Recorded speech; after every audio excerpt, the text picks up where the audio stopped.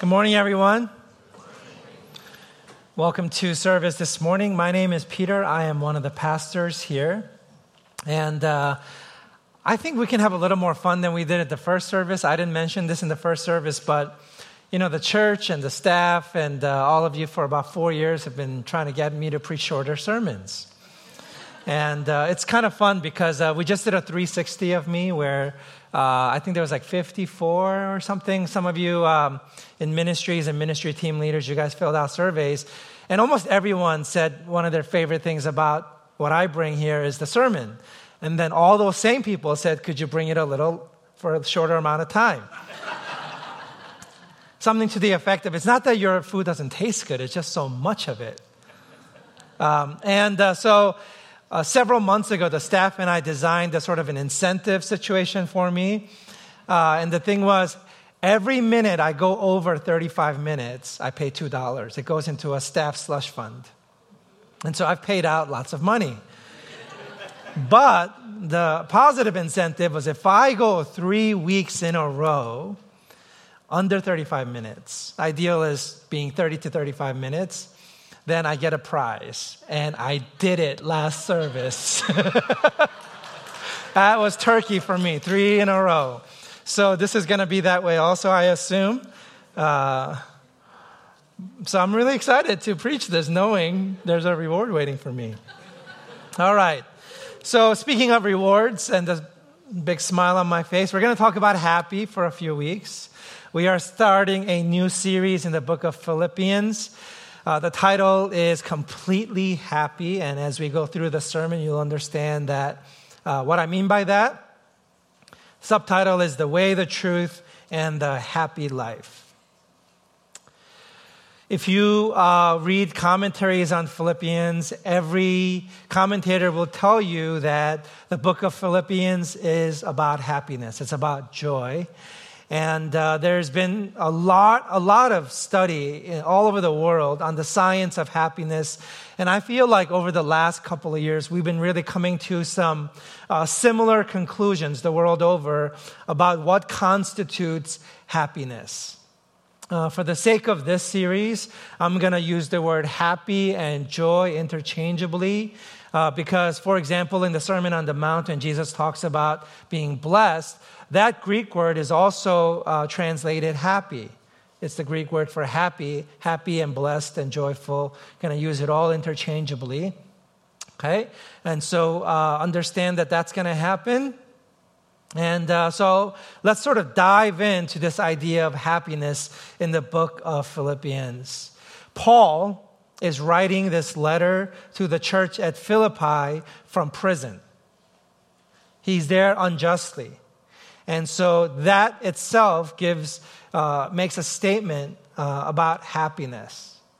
A couple of things we're going to learn from Paul in this letter about happiness. The first one, and the primary theme, is that happiness is a byproduct. You can't aim directly at happiness. It's something that happens as a result, not because you aimed at it. Second thing we're going to see is that happiness is a conscious being's experience of truth, love, and God's ideal. And I say it this way because a rock can be experiencing God's truth and love and living into God's ideal for it, but it doesn't experience happiness, does it? Because it's not conscious. We have the gift of consciousness. We are aware of ourselves, which is kind of amazing if you start thinking about human consciousness. But we experience, our experience of our alignment with God's truth, love, and ideal is what we call happiness. A third thing that we see in the book of Philippians is that this word that's often translated as perfect or complete in the book of Philippians, that describes the work that God is doing in us to get us to increase our capacity for happiness. Because our problem isn't that we don't know how to be happy, it's that we don't have the capacity for happiness. And God is trying to create that capacity in us through His work in us. And that work that God is doing is what Paul here calls perfect or complete. Finally, we understand from this book that happiness, a lot of it can be subjective, but at its most fundamental level, happiness is objective. That God defines what happiness is. Because He made us, He created us, He's the author. And as we get in alignment with God's original intent for us, as we get into alignment with what is right and true and good and beautiful, our conscious being's experience of that alignment is happiness. And it's not just whatever makes you happy. No, whatever doesn't make you happy, God and His will for us, that's part of the key to happiness. And so we begin to sort of unlock that truth in the book of Philippians. A couple of examples of these truths that I've been able to see in recent news. There's been a war. I don't know if you have seen any of this, but there's been a war over the last couple of years about a woman's right, a mom's right to put up pictures of her breastfeeding her baby. Have anybody seen this? Facebook and other places, people just getting upset or staking a claim on this. It's happening, guys. And it's been an interesting thing for me to read about, actually, because on the side of moms wanting to put pictures of themselves breastfeeding is this situation that when they breastfeed, they experience such deep, deep love and connection to this child. They feel so much care and concern for this little creature that they're holding. And everything about this whole idea of breastfeeding feels so right and so good and true. And in fact, moms who are defending this will tell you it has a healing effect on them. That they didn't realize how legitimate they felt, maybe as a female and the way they have to always cover themselves up. They just feel so legitimate and so healed as they breastfeed. It's sort of like they're tapping into a greater body of truth and meaning and purpose and design about who they are and this relationship they are called to have with this little creature. The nurturing of this vulnerable, dependent creature feels so right to them. It fills their heart with joy. And they want to share that joy, and it results in a picture being posted on Facebook.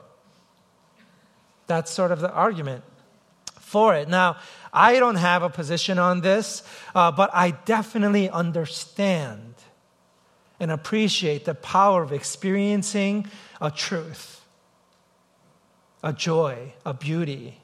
And you just have to share because it overflows in happiness and joy. Have you ever wanted to take a picture of a flower? Or take a picture of a sunset or a view? Why do you do that?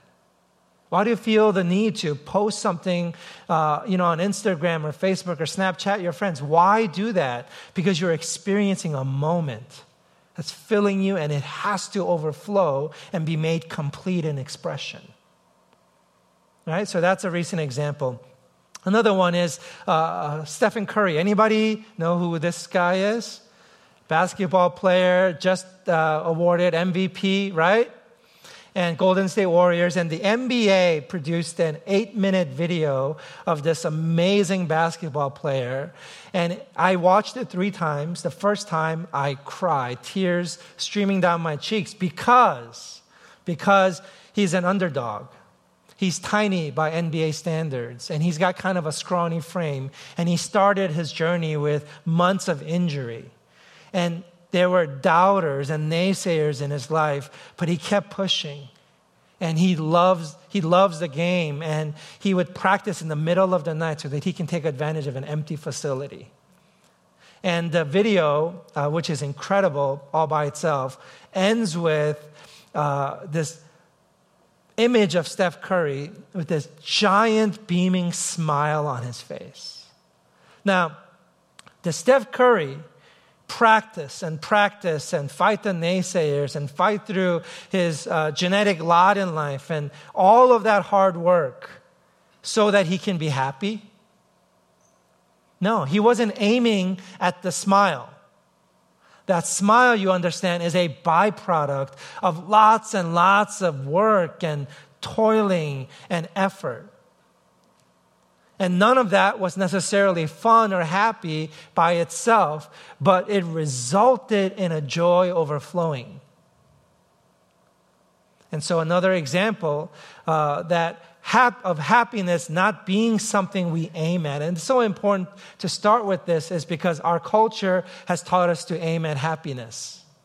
It says, you deserve to be happy. Do whatever it takes to be happy. No. The means matter because happiness is not the end.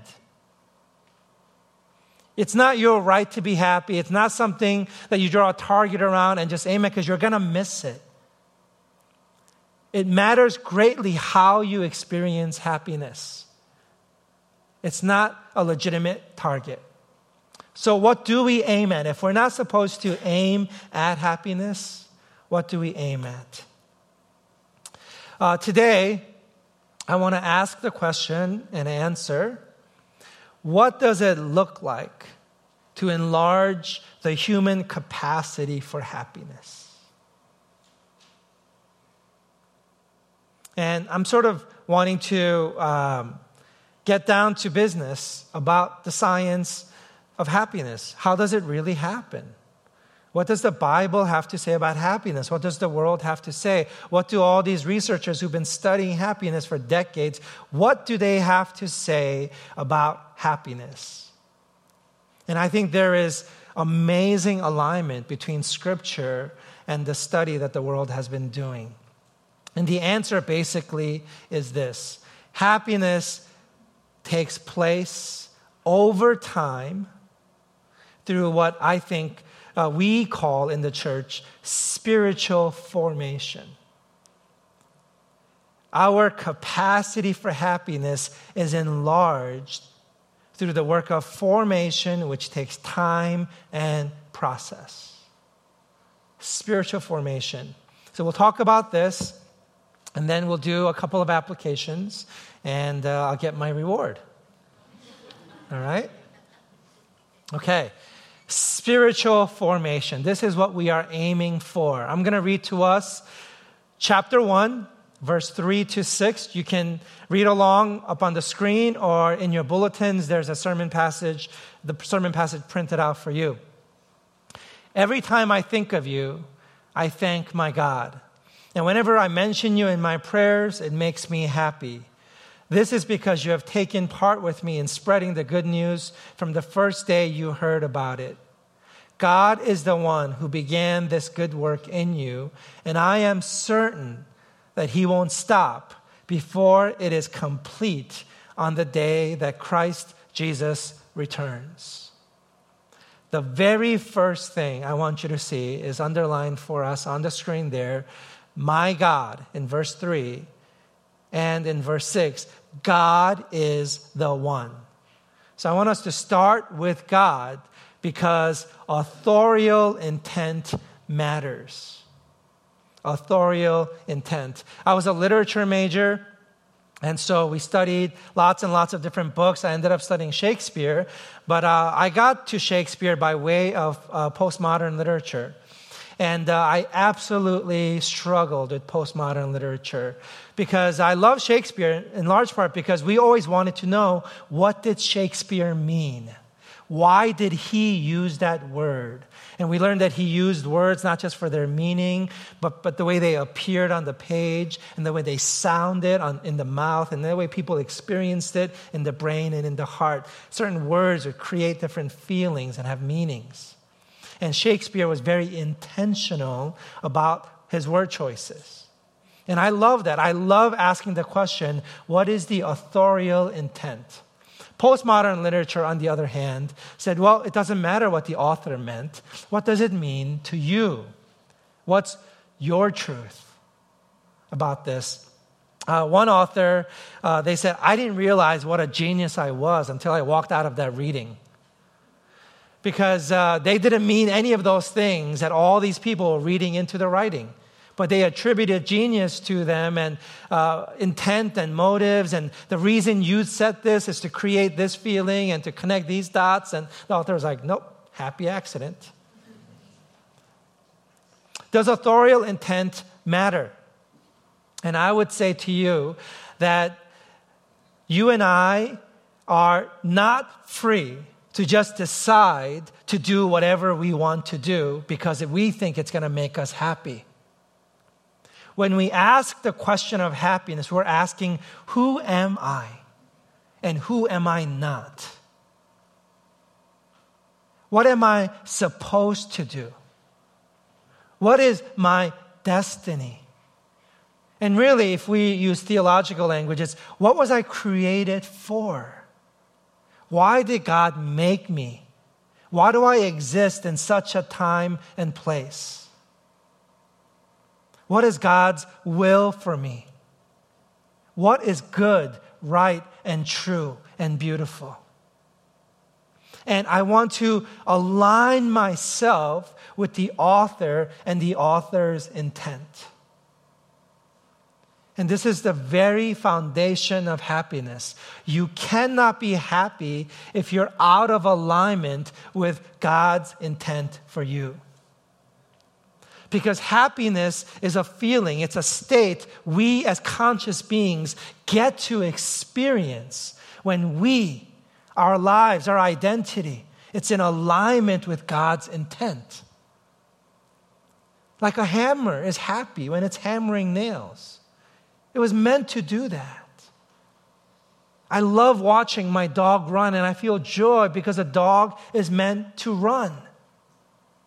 A mom that's breastfeeding, or Stephen Curry sinking another three-pointer. This is all us experiencing the joy of authorial intent and the creature's alignment with the author's intent.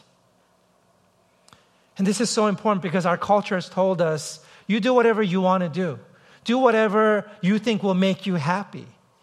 Listen, the science of happiness tells you from the secular world that one thing that human beings are terrible at is predicting what will make us happy.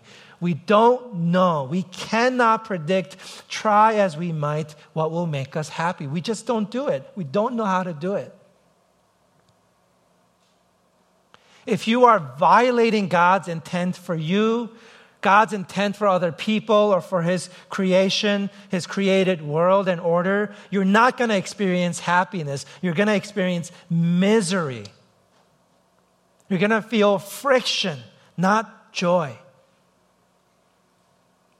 I love culture. I love the ways that humanity and her thinking is progressing over time. I love it. But a lot of it, it's just trendy and it's going to pass away. There is deeper truth you want to look for. So, for example, our culture says it's important to be happy. I would say, absolutely, I agree. If at all possible, let's understand what happiness is about. Now, let's get down to business. What makes us happy? And we got to be honest about that. Take the word happiness from culture, bring that to the Bible, and say, what makes us happy? And the scripture says, it is God who is at work in you. It's God. From the first day, it was God. God is the absolute foundation of our identity and function. And our conscious experiencing of that alignment with our Creator is happiness. If you violate God's intent for you, you've started off on the wrong foot. A phrase that I hear all the time is the phrase, your truth, my truth. Culture, just like a hot item these days. I'm sure it's like in the corporate world, is this a hot word? I hear it all the time. And I understand what your truth, my truth means. It's, don't overwrite my story. I have a story. I want to tell it my way, and I want to tell you the meaning of my story. I get it. That makes sense. I don't want to define you. I define me, you define you. But it's uncomfortable for me to think about truth as a totally subjective thing. Is there such a thing as the author's intent?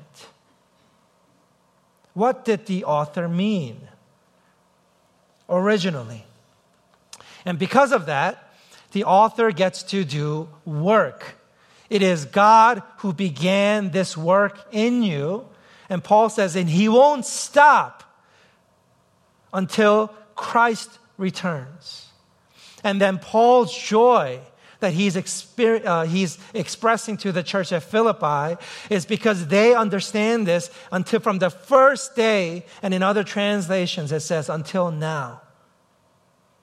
You've been participating in God's work in you. So if you want to understand happiness, you begin with God's intent, God's will, God's purpose for you. Asking that question. And then you ask the question, well, if happiness is the experience I get to have as I come into alignment with God's intent for me, how do I get into alignment with God's intent for me?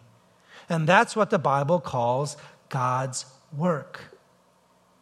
God is always working in us to bring us into alignment with His will for us. And most of the time, it's going to take time and process, and it's not going to be fun. Modern day language you might use is practice or training.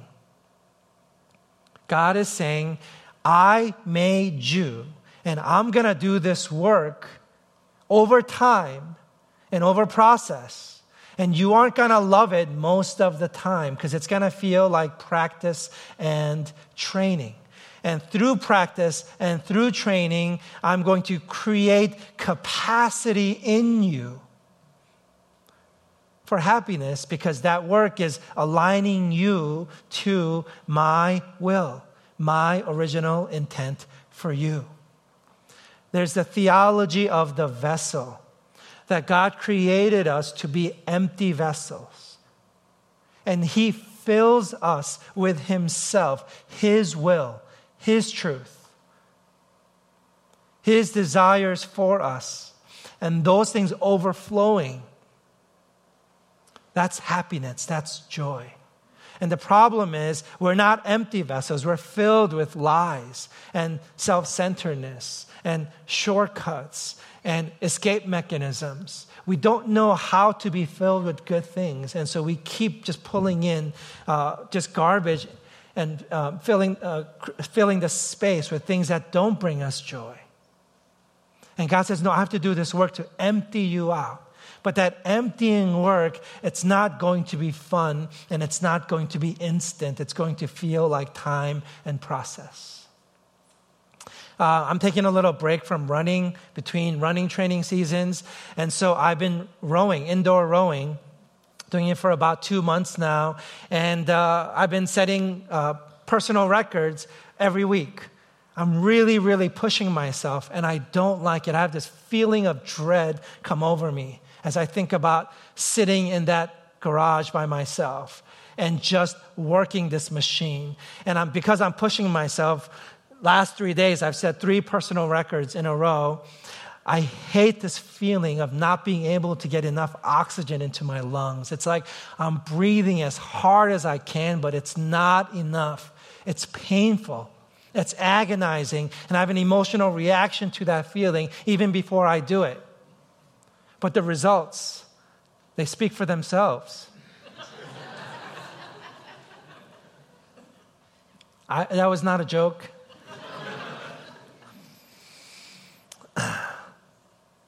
God's work, the author's work. So I'm going to define happiness for us, okay? Derived from Philippians chapter 1, verse 3 to 6. Ready? Happiness is, there's 3 parts to this I want you to understand. The conscious being's experience, okay? And what I'm trying to say is, you're not aiming directly at it, you just experience it while you're aiming for something else, okay? But it's your experience of it, of being in alignment with God's intent. So as you align with God's will, your conscious being begins to experience something. And that's what we call happiness. But it happens through God's work because He's the author. It's His work. He alone knows who you are.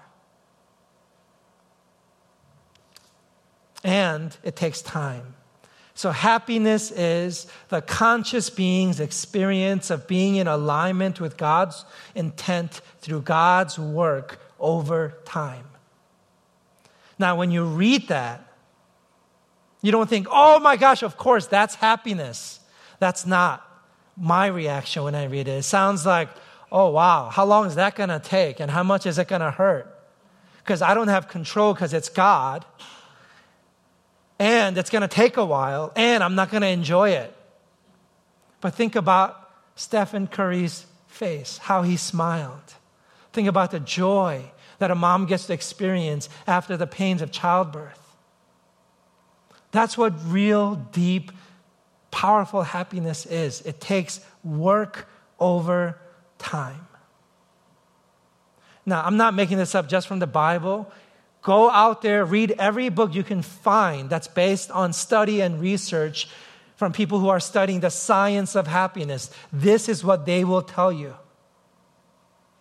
That you have to do work to raise what they call your happiness quotient. It doesn't just happen. External circumstances cannot raise your internal happiness quotient. It's a whole process that takes years and years and years to raise your default level of happiness. A biblical word for this long process is sanctification. To be made holy, to be made whole, to be made in alignment with God's original intent for us. Sanctification.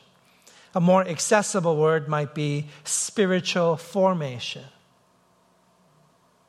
That God is engaged in the work of forming us over time.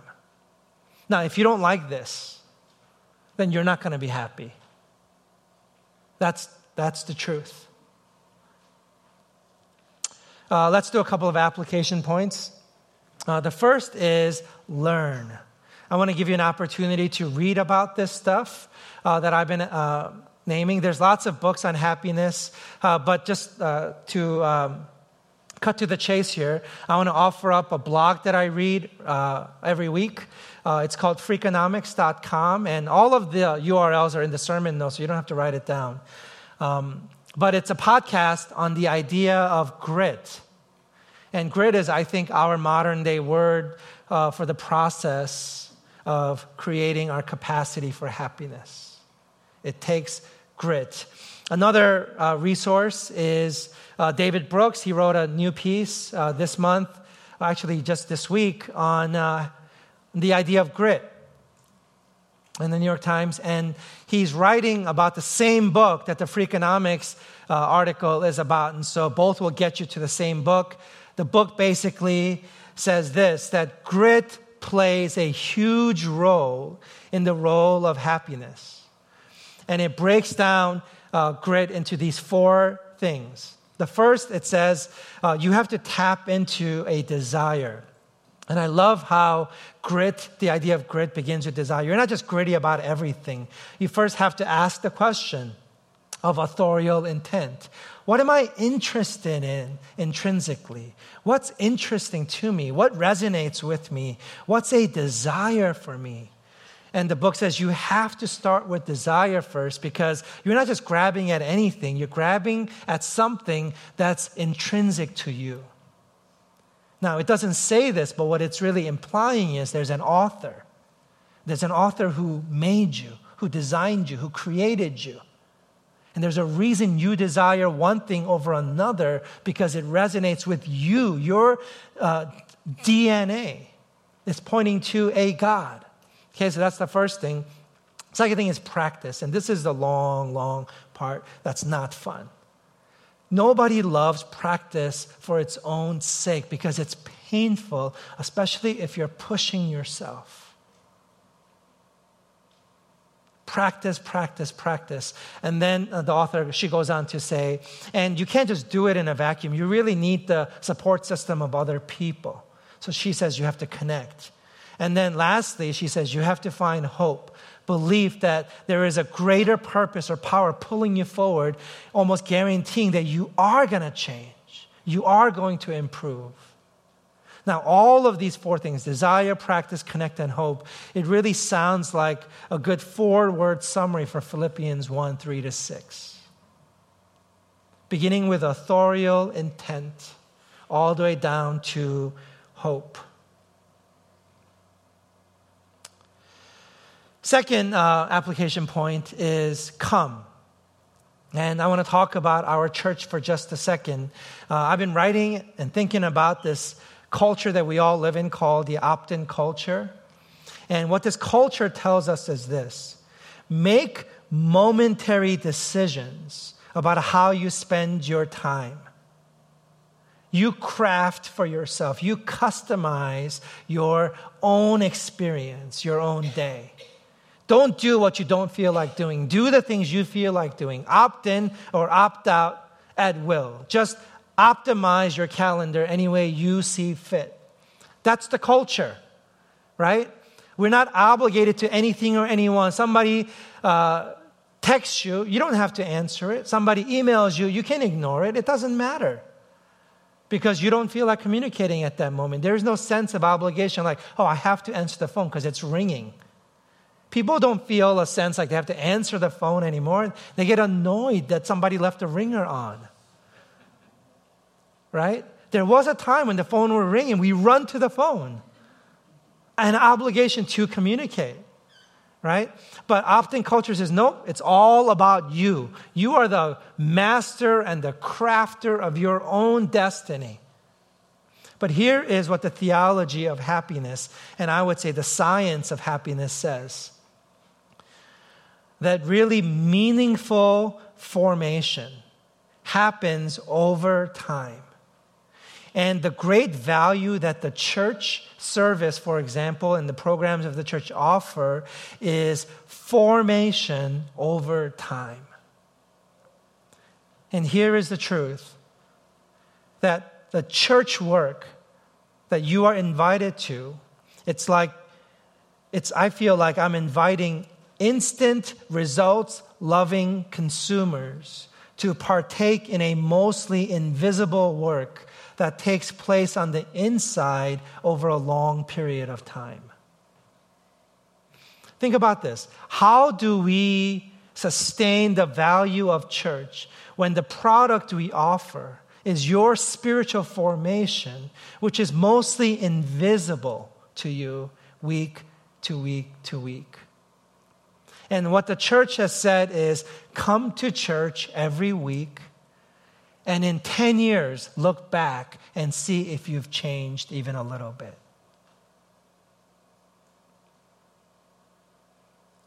It's saying that most of the change in your life that you value happens invisibly and gradually, and only once in a while do you see what work God has been doing all along.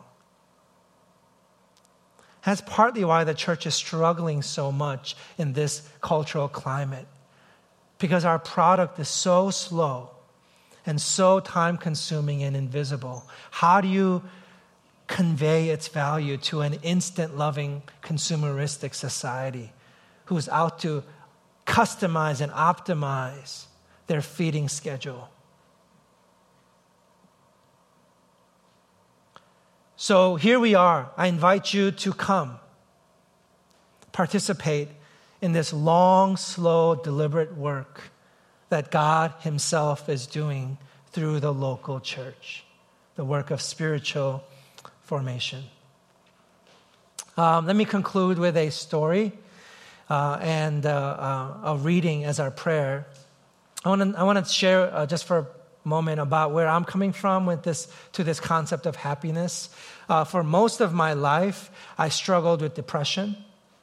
And in high school and a lot in college and a lot in grad school, I was sort of a manic person. I'd be super productive for like 3 months. Like you couldn't stop me. I get everything done. And then for like a month, I could do nothing. I just would become depressed and down. It was hard to get out of bed. I would hole up with a pile of like 14 books and just read book after book after book, often reading 3 or 4 books at a time. And I wouldn't see people. I got so down on myself. I got rid of my mattress. I got rid of my pillow. I was just sleeping on the floor with a blanket and a pile of books and a lamp. And then I would somehow snap out of it and get super productive and engaged in the world again, and I'd disappear. Really inconsistent person. And I remember when I went to get assessed to be a church planter. This was a decade and a half ago when I was being assessed for church planting. A bunch of people were observing me for 4 days and running tests through me and seeing me in group dynamics and stuff. And they said to me, they gave me this feedback. They said, "Peter, you are so amazing in leadership. And then you disappear. What happened?" They were able to observe my manic nature in those 4 days. And I just felt so much shame about that because that's true about me. I can tell you this one comment that still sort of hangs over my head. One of those observers was saying this to another observer, but I accidentally overheard it. And it's just been crushing to me ever since. He said, "Peter can have a dampening effect." Oh, that one hurts a lot. Because I've always, like John Peterson has articulated so well, leaders bring energy. If you interact with a leader, you want to feel energized afterwards, not drained. Right? I didn't want to have a dampening effect. I just felt like such a loser of a leader. I can tell you today, and you can check with my wife, I am so much more consistent and happy than I've ever been before, but I have no idea how it happened. I look back and I know God worked, but I don't know how and when. When did this healing, formative work take place? It took place over time. And the other insight I have as I look back on my less happier self is I am happier today than before, not because I've been able to align the world to me, but because I've been able to experience alignment in me to God's original will for me. I have changed. I think humility and happiness are best friends. Let me close for us with Hebrews chapter 12. This will be our prayer for us. Let us also lay aside every encumbrance and the sin which so easily entangles us, and let us run with endurance the race that is set before us, fixing our eyes on Jesus, the author and perfecter of faith, who for the joy set before him endured the cross, despising the shame, and has sat down at the right hand of the throne of God. For consider him who has endured such hostility by sinners against himself, so that you will not grow weary and lose heart. Amen. Do you receive it today? Amen.